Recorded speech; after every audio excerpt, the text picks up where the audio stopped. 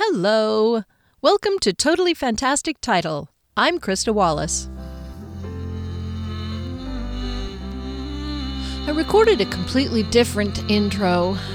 I edited it and everything, and then I decided I didn't like it, so I deleted it. And then I was going to tell a story about a cheese shop, but it turns out I don't feel like it. I don't always sleep well, and it's catching up with me. I took this morning to read a book, something not my own. I realize I've not had much in the way of downtime because of working on all this audio stuff, and I kind of hit a wall. I do have to record another chapter and start some editing, but I can do that. A better intro than this will have to wait till next week. And now, back to the part of the previously recorded intro that I did not delete.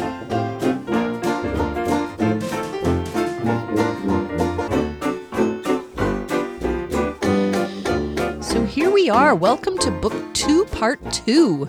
It's confusing, I know, but I didn't set out to write a trilogy in 4 parts. In fact, I set out to write a book, one book. I think I said this before, that the first scene I wrote was the first scene in Gatekeeper's Key, where Kier has the duel with Simon. And the second scene I wrote was the Kami scene. And it took ages for me to realize that the Kami scene had no place in Kier's first story, so that's when I figured out I was writing at least 2 books. Then I was writing the second book and writing toward a scene that you haven't heard yet, thinking that that was the end of the second book. And when I got there, I went, uh-oh, the story isn't over. So I kept writing, which is why the second book is so long. It is long enough for 2 books, but it's all one story, you see. So that's why I'm publishing it in 2 parts. Gatekeeper's Deception, Part 1, Deceiver, and Gatekeeper's Deception, Part 2, Deceived. To put things in perspective, that scene I thought was the end is actually chapter 23.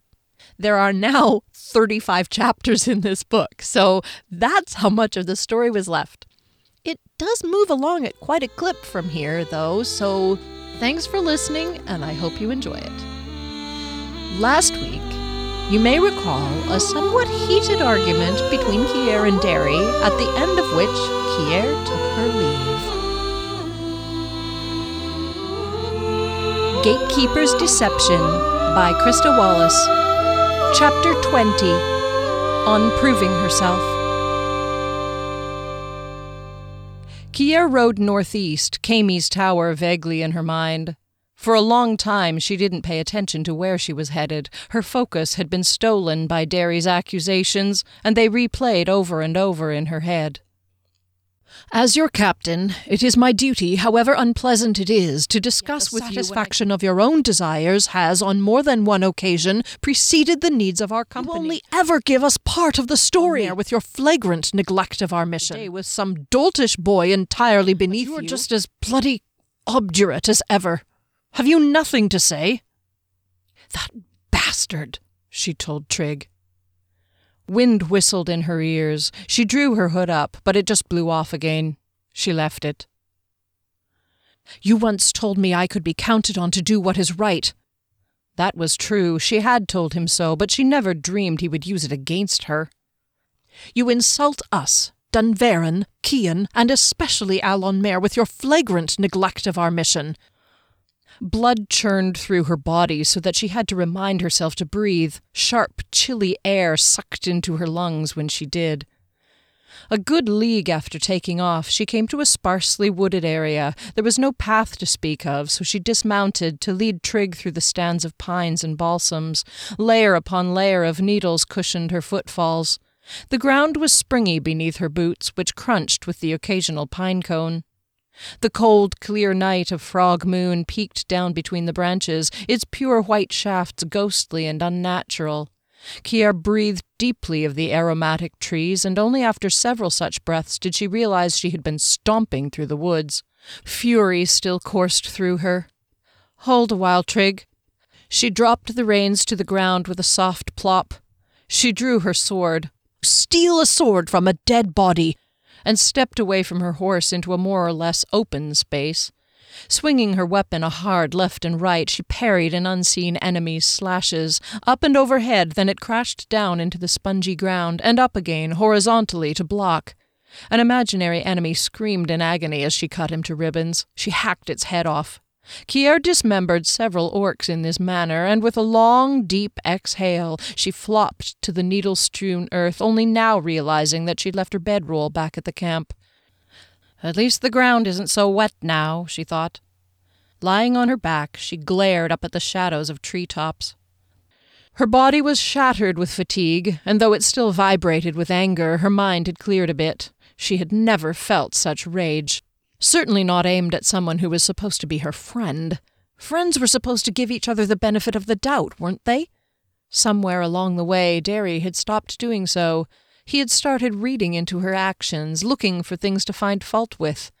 If you trust somebody completely, that doesn't happen. So what was his problem? 2 months ago, Derry would have known there was some reason she was late for breakfast, something important that she couldn't share. He would not have questioned it.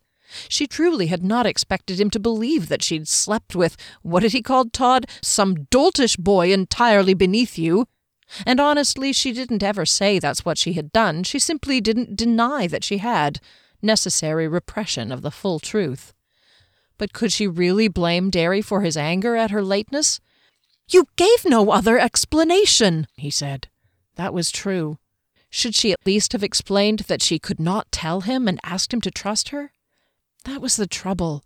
She didn't like to have to ask. Kier pursed her lips in a stubborn pout. "Alon Mare is on her deathbed, waiting for us to save her life, and where are you?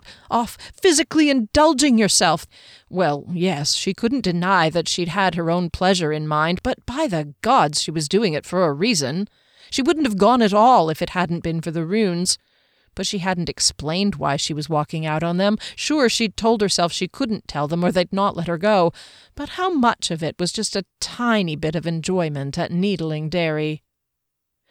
The stars, peering out from the clouds that wisped across them, blinked down at her through the open-armed pines. She had been obdurate, there was no denying it. But did he have to be such a prig? She snorted. And he'd accused her of neglecting Alon. She couldn't believe his nerve. I was the first one to volunteer for this mission, and she's never left my mind. A sharp pain prodded her in the back of the head, and she sat up. That's not true. Kier felt like sinking into the chill-hardened ground, glad no one was there to witness the flush that passed across her face. She had denied Alon in those brief moments of weakness after her encounter with Frederick. She had chosen to follow Frederick. Her own personal mission had taken precedence. Even when they'd found her, it took her quite some time to decide whether she was happy about it or not. She recalled her jumbled mixture of relief at being discovered and longing to be left on her own. Derry couldn't possibly know that, could he? And she'd made up for it, hadn't she? She'd tried to. She pulled her knees up to her chest and dropped her forehead on them. Even if Derry didn't know, Kier did. How could she blame him for thinking she had deserted the mission when that's exactly what she had done? Her eyes stung. So long she had worked to prove herself as a sword fighter, as a vital addition to the group. She thought she had achieved acceptance, finally. And now it had come to this. How many others in the party shared Derry's opinion? Kier wished she'd spoken to Valraker before she'd come away. "You already have a reputation for disobeying direct orders." The dark elf would have dismissed her, and then none of this would have happened. An unfamiliar sensation gnawed at her. It seemed to stab at her heart, forming an ache in her chest and throat, something she didn't remember feeling for years. The woman whom Kier called Mother, Della, was highly regarded for her knitting. She raised the sheep, sheared them, cleaned and carded the wool. She dyed the soft lanolin-smelling fibers all sorts of rich colors and spun it into beautiful yarn. After all the preparation, Della either sold the wool or neighbors chose their yarn and she would knit it for them. Kier remembered being 13. Della had knitted her a sweater from a deep red, soft wool. It was a yarn that had just won Della first prize at the fair for its quality and fine texture. Kier wore the sweater to school, not trying to impress, which was not her way, but because she loved it. And wearing it, she felt proud to display Della's superb product, and just a bit smug. Her sweater could be compared to those worn by her classmates without coming up short. There was no way anyone could make a sneering comment this time. Sheska Bolin proved Kier wrong. The pretty and popular blonde girl took one look at the sweater and sniffed. "Too bad. Even in that sweater you still just look like a big mistake. Why don't you go back to your cornfield?" Kier had had enough experience with Sheska to not really be surprised. Her pride had been ripped away and trampled on, and her throat and chest ached. Kier hadn't thought of that event for years, but the similarity to her current situation had reawakened those emotions. Her satisfaction at having obtained the runes had turned to dust.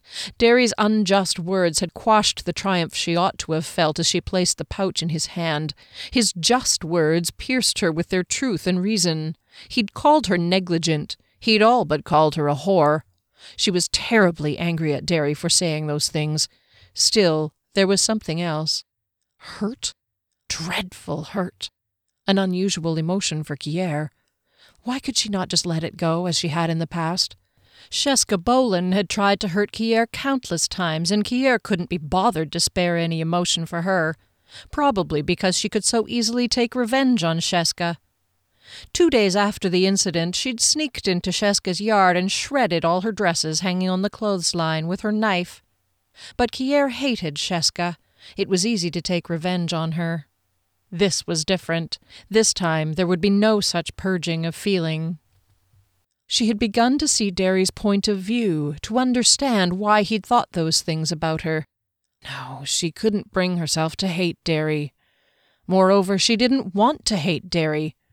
Her final words to him echoed in her head, and she knew she'd hurt him as much as he'd hurt her, possibly more. He was right about something else, too, something that hadn't occurred to her until he'd said it. "Why don't you trust me?" She'd accused him of the same thing more than once in these past few weeks. How had it broken down? Derry had been, not all that long ago, the one person in whom she had complete faith. Somehow her trust of him had eroded, as had his of her. Was one the result of the other? Which had come first? Kier cupped her chin in her hands and wondered what to do now. She couldn't stay here. She couldn't, and didn't want to, go back to a group of people who were preoccupied with watching her every move, waiting for her to screw up again. She could give up. Go home. Not a chance. Kier straightened. Memory carried her back to Gilvray's cabin, sitting at his desk, carefully cutting the rune pattern into her pouch, etching it into her mind at the same time. The pattern stood out in her memory, vivid as if it were in the palm of her hand. "You're a fool, Kier, if you let this go." It was time she took her share of the blame for the terrible misunderstanding that had arisen between her and her friend. It was not too late to make it up. Swinging up onto Trigg's back, she nudged him west. The Inden Caves lay somewhere in that direction. Plus, her fatigue-crazed mind had come up with an interesting thought about red lights. At some point, Derry fell asleep, for when he awoke, the sun was peering over the mountains in the east. He was in his bed and felt the lumpy, hardened ground beneath it. His body felt like lead, as if he hadn't slept at all, and he realized he must have relived his argument with Kier all night. The morning light brought new perspective to his troubles. She hadn't answered any of his charges, and she'd admitted to where she had gone last night. "Something has seriously botched up your judgment, Derry." Well, not anymore. If she were innocent, she'd have defended herself.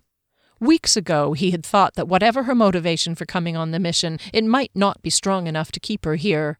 Either the danger would wear her down, or she'd realize the offer from Kami was too good to pass up.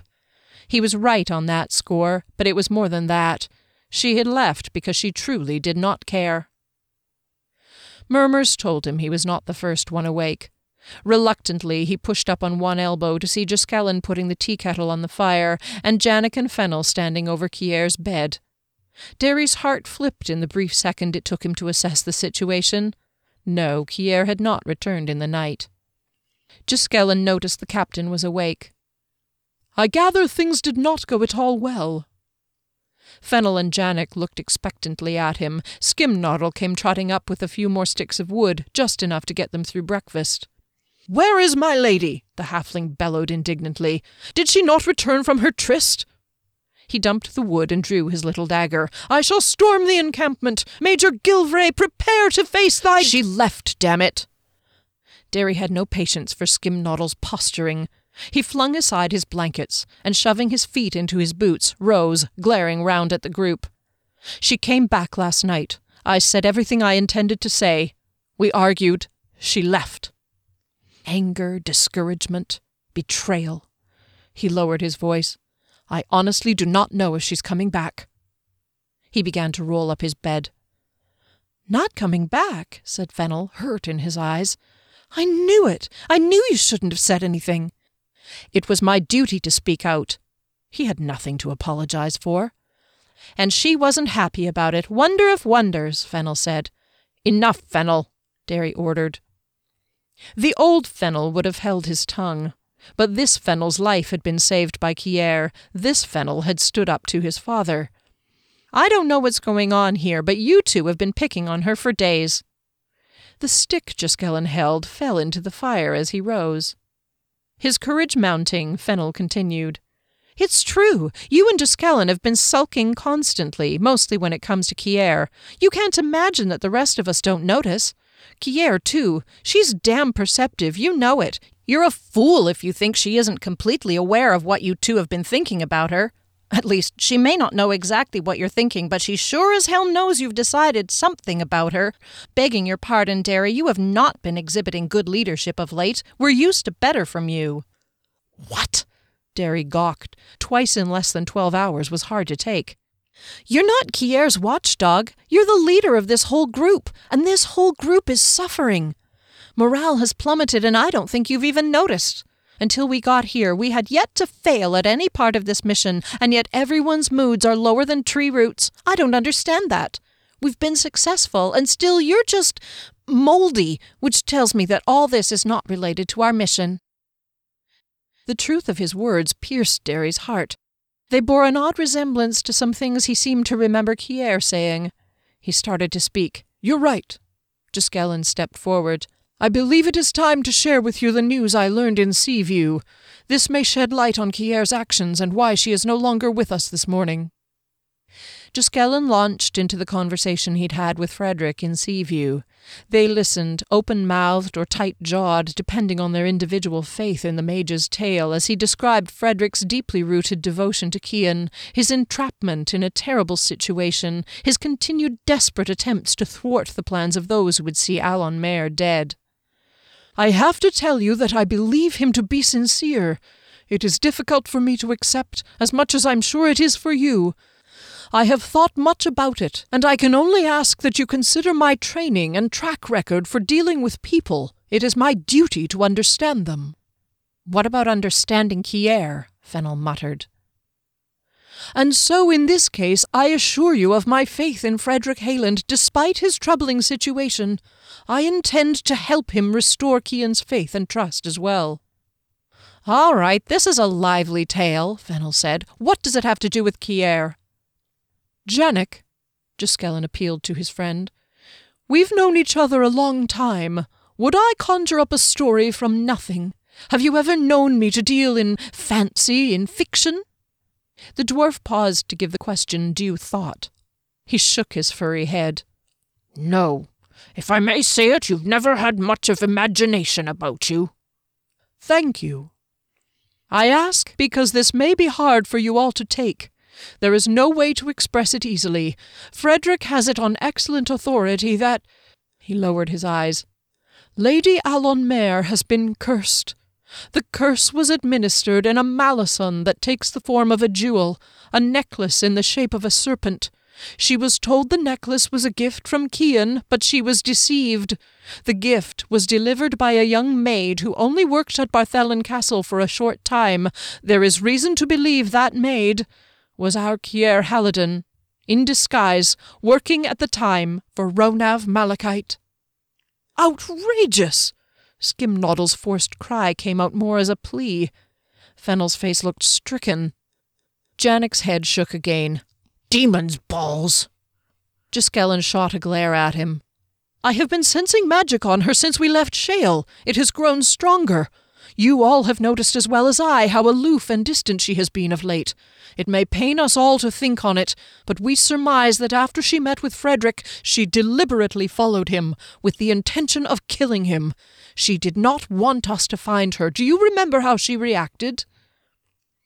Fennel could not maintain eye contact with Jyskelyn. Skimnoddle and Janek looked uncertain. Jyskelyn went on, fueled by lack of opposition. She has not been truthful. She has withheld information, all the things that Derry confronted her with last night. And as soon as I confronted her, she bolted, Derry said. This is utter rubbish, Fennel said. I refuse to believe any of it. How many of you, Jyskelyn challenged each of them in turn, are aware that the serpent is a symbol of undying love? Their faces showed recognition of the phrase Kier had spoken only 2 nights ago. Jyskelyn looked triumphant. You see? That's why you jumped up when she said that? Janek said. Jyskelyn held his arms out in a gesture of acknowledgement. Janek sighed. My friend, I have never known you to speak without being absolutely convinced of the validity of your arguments. I hate to speak out against the girl, though you may laugh to hear it. If Jyskelyn believes this to be true, then, much as I hate to, I must accept that his view has merit. I'll have to think about it. Skimnoddle lowered his head. The old Fennel might have acquiesced. You can't possibly all sit here and accept this. You can't take her comment about the snake as proof that she did such a horrible thing. He turned to Derry. You talked about her self-indulgence in sleeping with Todd and being late for breakfast and all that. Don't you remember that Todd came into the inn delivering a letter as we sat there? Derry's face blanked with thought, but Fennel didn't wait. She wasn't with him. I don't know who she was with, but she was gathering information. I believe her when she said Gilvray was lying. Like Kami said, everything has a price, and the information about the runes cost her. If you weren't so busy making shit up about her, you might recognize that she left her bastard sword in Seaview. He sat down on the dewy grass and scowled, wondering what his fate would be for such an outburst.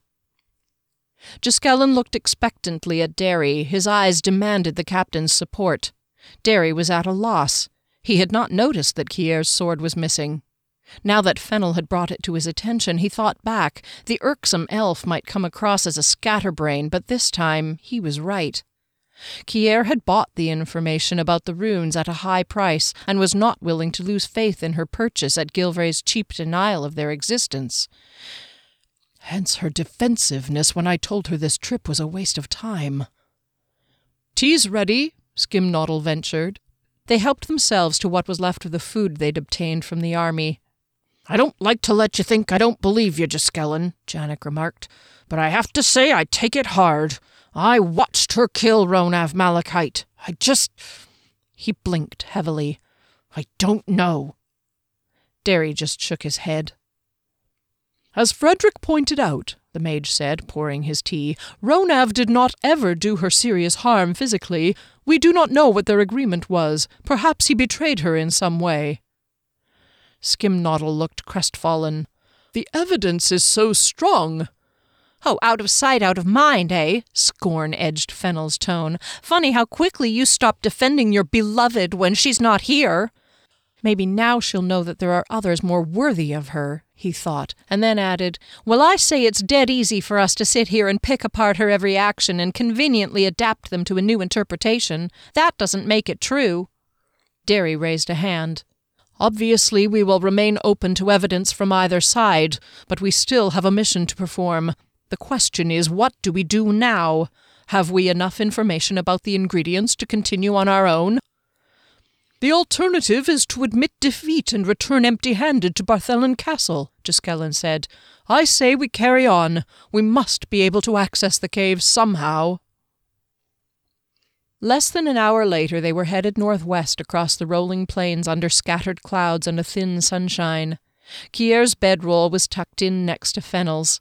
The elf felt a sort of triumph. He may not have changed anyone's mind, not yet, but he had pointed out a key piece of information that no one else had noticed. Turns out that when you demand to be heard, they listen. He grinned for the first time in days. The grin, however, was short-lived. The pounding of horses off to the north tugged his gaze in that direction. With Giskellen on foot, they could be intersected in a matter of moments. At about a furlong distant, the pale sun briefly caught a sheen on the red hair of the man in front. Damn! The elf hesitated in reaching for his bow. I don't even know anymore if Frederick is friend or foe. Trigg had had a good long rest between the time they'd arrived at the Indian Hills encampment to the time Kier flew off late last night. He'd been still while she'd battled with her conscience, and a few more times since she'd arrived at her decision. He'd found water to drink in a few hollows that were not drained of the other day's rainfall, and of course there was grass to eat, so Kier did not feel abusive of him by pushing him toward the blue hills that grew ever taller as she neared them. It was a full day's hard ride from the encampment to the Indian Hills, and she'd started her day in the middle of the night. She also didn't have a party of companions to slow her down. Still, it was well after midday that she gained higher ground and finally stopped to put some thought into the potential location of not only the caves, but the path leading to them. She sat on the stubbled grass to take in some food and water, and waited. Kami's dream hadn't yet failed to connect her with the information she needed. Would he know the answer to this query? Breathing calmly, she closed her eyes and pictured the mountain in front of her. Trigg, sensing her concentration, nuzzled her arm. Unconsciously stroking his neck, she felt his warmth seep into her hand, up her arm, through her shoulder. It softened her neck and made its way into the recesses of her memory. Ah, there it was. On Trigg's back again, she chirruped to him, nudging him southward. After about 20 minutes riding, she stopped. Like the tunnel into the trees that had led her to her sword, she sensed its presence before she saw it. She turned around and retraced a few of Trigg's steps. All but concealed by brambles, the path would have been impossible to find if she hadn't been looking for it. So Gilvray's men didn't come here often, then, nor did anyone else. Drawing her weapon as she dismounted, she took a page out of Fennel's book and spoke to the bushes. "If you please, may I pass?" They quivered and allowed her to use the blade on the most tangled of gnarled branches, but it didn't take much. An overgrown path presented itself before her, beckoning her to follow. Without hesitation, Kier stepped onto it and led Trigg upward to the right, switching back to the left after about 50 paces. Back and forth the path carried her up the mountainside, like the swinging of a great pendulum. Horse and woman picked their way through the underbrush, surrounded by trees, underscored by birds and small animals. Kier didn't care to identify the sights and sounds. She was bent on success, on making amends, on proving herself, again. And oddly enough, it was not Alon Mayer's face that came to her mind. If this was the new Frederick Hayland, in recovery from deep sorrow and regret whilst leading his band of cutthroats, Derry was not impressed.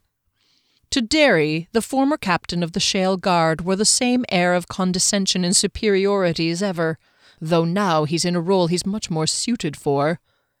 Still, Valraker's captain raised a hand to stay Fennel's bow. Frederick misinterpreted this as a greeting and hailed in return. Fennel lowered his bow, but the arrow remained nocked. The party of 10 riders slowed to a halt a few paces away, and Frederick dismounted, joined on the ground by one other, a dark-haired woman. His second in command? One young rogue exchanged a look of recognition with Fennel, and Derry guessed he was the one who had convinced Kier to return with him. Frederick drew on a friendly yet businesslike expression, as though he were reuniting with colleagues from days gone by. "It's good to see you again, Captain Morant," Frederick said, "even though it is under such circumstances as these." Derry pushed up on his stirrups, stretching his legs a little, but did not dismount. Seated again, he said, "What circumstances do you mean? Yours seem to have changed rather dramatically since we last met." Frederick had the grace to flush. The top corner of his lip smiled. "I refer, of course, to the illuminating news of a—" He glanced around. certain acquaintance of both of ours who is noticeably not in attendance today." Derry congratulated himself that he did not mimic the blush of his old nemesis. He did not owe Frederick an explanation, so he did not offer one. "I was hoping you might illuminate us further, Mr. Hayland." Frederick's eyes narrowed in annoyance, and Derry pondered its source. Was it that he'd used the man's name at all, or was it more because he'd pointed out the difference in their stations? "Around here I am called Hunter. Chief Hunter, as a matter of fact." Derry acknowledged this with a polite bow and didn't congratulate the other man on his promotion from mere vagrant. "Now, did Giskellen here not inform you of what I had to share?" "Yes, he did, but I would like more detail." Derry folded his hands on the pommel of his saddle. Hearing the story from Giskellen was one thing, but he still felt a need to defend Kier when it was Frederick Hayland throwing out accusations. "I am open to hearing what you have to say, and if Kier truly is guilty of this thing of which she is accused, I certainly will wish to see justice done. But to this point, I have heard only circumstantial evidence and conjecture. From whom did you obtain this story?" Derry watched Frederick struggle with his frustration, but eventually common sense won over. If the former captain were trying to reinstate himself into Kian's favour, after all, it obviously would not do to lose his temper with Kian's best friend's captain. He sighed. "I understand your skepticism, certainly, and I recognize it is a heavy charge to place on one who is a friend. Would that I could reveal my source to you, but sadly I cannot. Suffice it to say, he is one of the most powerful men in Rydres, and makes it his business to know the details of the continent's activities." Derry remarked to himself that there were an awful lot of most powerful men in Rydres, but he held his tongue. "My source told me of Kier's coincidental first meeting a few months ago with Lord Valraker. No one seems to know where she had been before that, though the story I was told said she was at Barthelon Castle, not far from what she claims to be her hometown. She was working for Ronav Malachite, which was why she went to him later, to report, though between them they put on a good show of her pursuit and capture.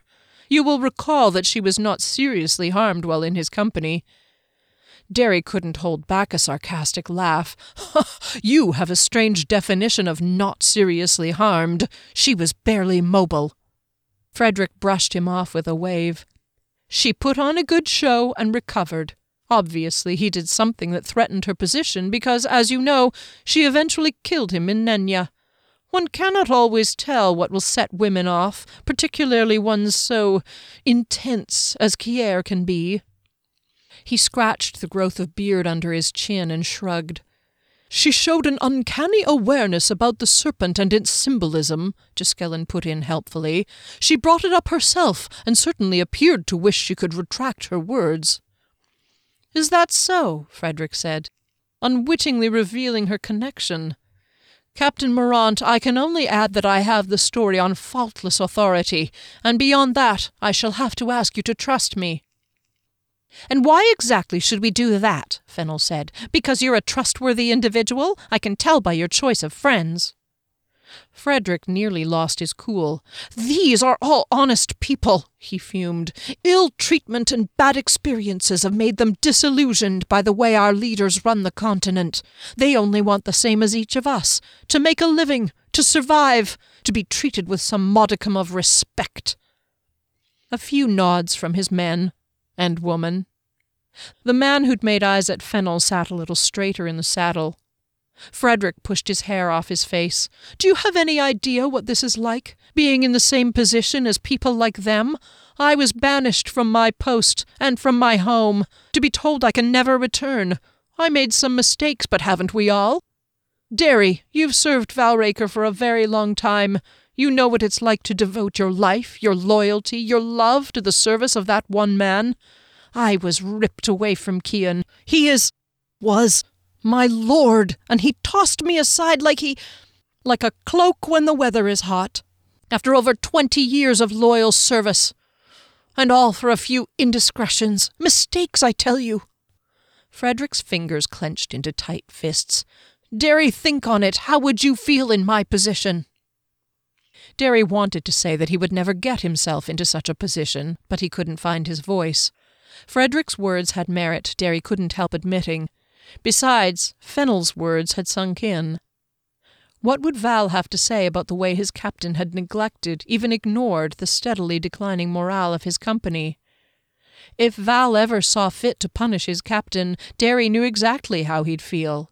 He thrust those thoughts aside and recalled his rage of last night at Kier's reprehensible behaviour. Now, on the other hand, if Kier had given Allon the curse, then Val would undoubtedly commend his captain for his good use of instincts. "Captain Morant!" Frederick's eyes were pools of sincerity. "Derry, I want to help on this mission to save the Lady Allon Mare's life. I would do anything, to regain my lord's favour." Derry peered down at him from under furrowed brows. "Anything," Fennel said, "like condemn an innocent woman?" Frederick wheeled to face the elf. "Anything like bring truth and justice upon someone who I know is a dear friend to those around me. Don't forget that she and I—" He lowered his eyes, his head swaying from side to side. "Believe it or not, Kier was special to me too." Derry lifted his gaze to Fennel, whose eyes burned blue fire with outrage and challenge. The captain glanced round at each member of his company, but none of the others could look at him. Janek sat on his pony, turning his discouragement skyward. Skimnoddle's frown and limp shoulders gave him an air of sheepish sadness, and Duskellen was nodding dejectedly at Frederick. There would be no help from any of them. Finally the captain dismounted and faced Hunter. "All right."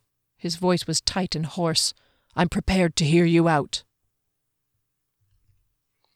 Skimnoddle listened to every word the two leaders said. Kier's position was precarious at best, and he did not want to believe it. He needed time to sift through all the bits and pieces of information. Both sides had compelling arguments. He understood that Chief Hunter was really Frederick Hayland, recently banished ex-captain of the guard to Lord Barthelon. He had made some excellent points. The whole thing about the symbol of the serpent was indeed puzzling.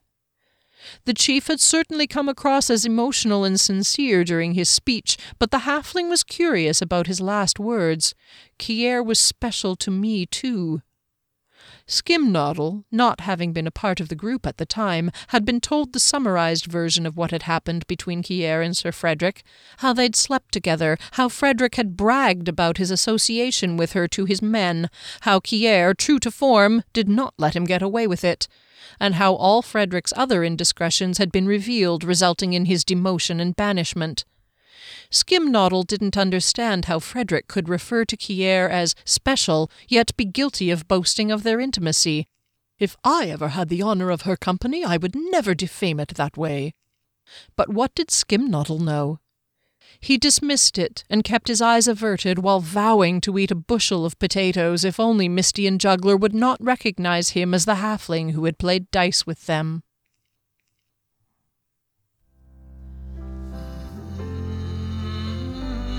So, Derry and Company have kind of tentatively joined forces with Frederick and Company.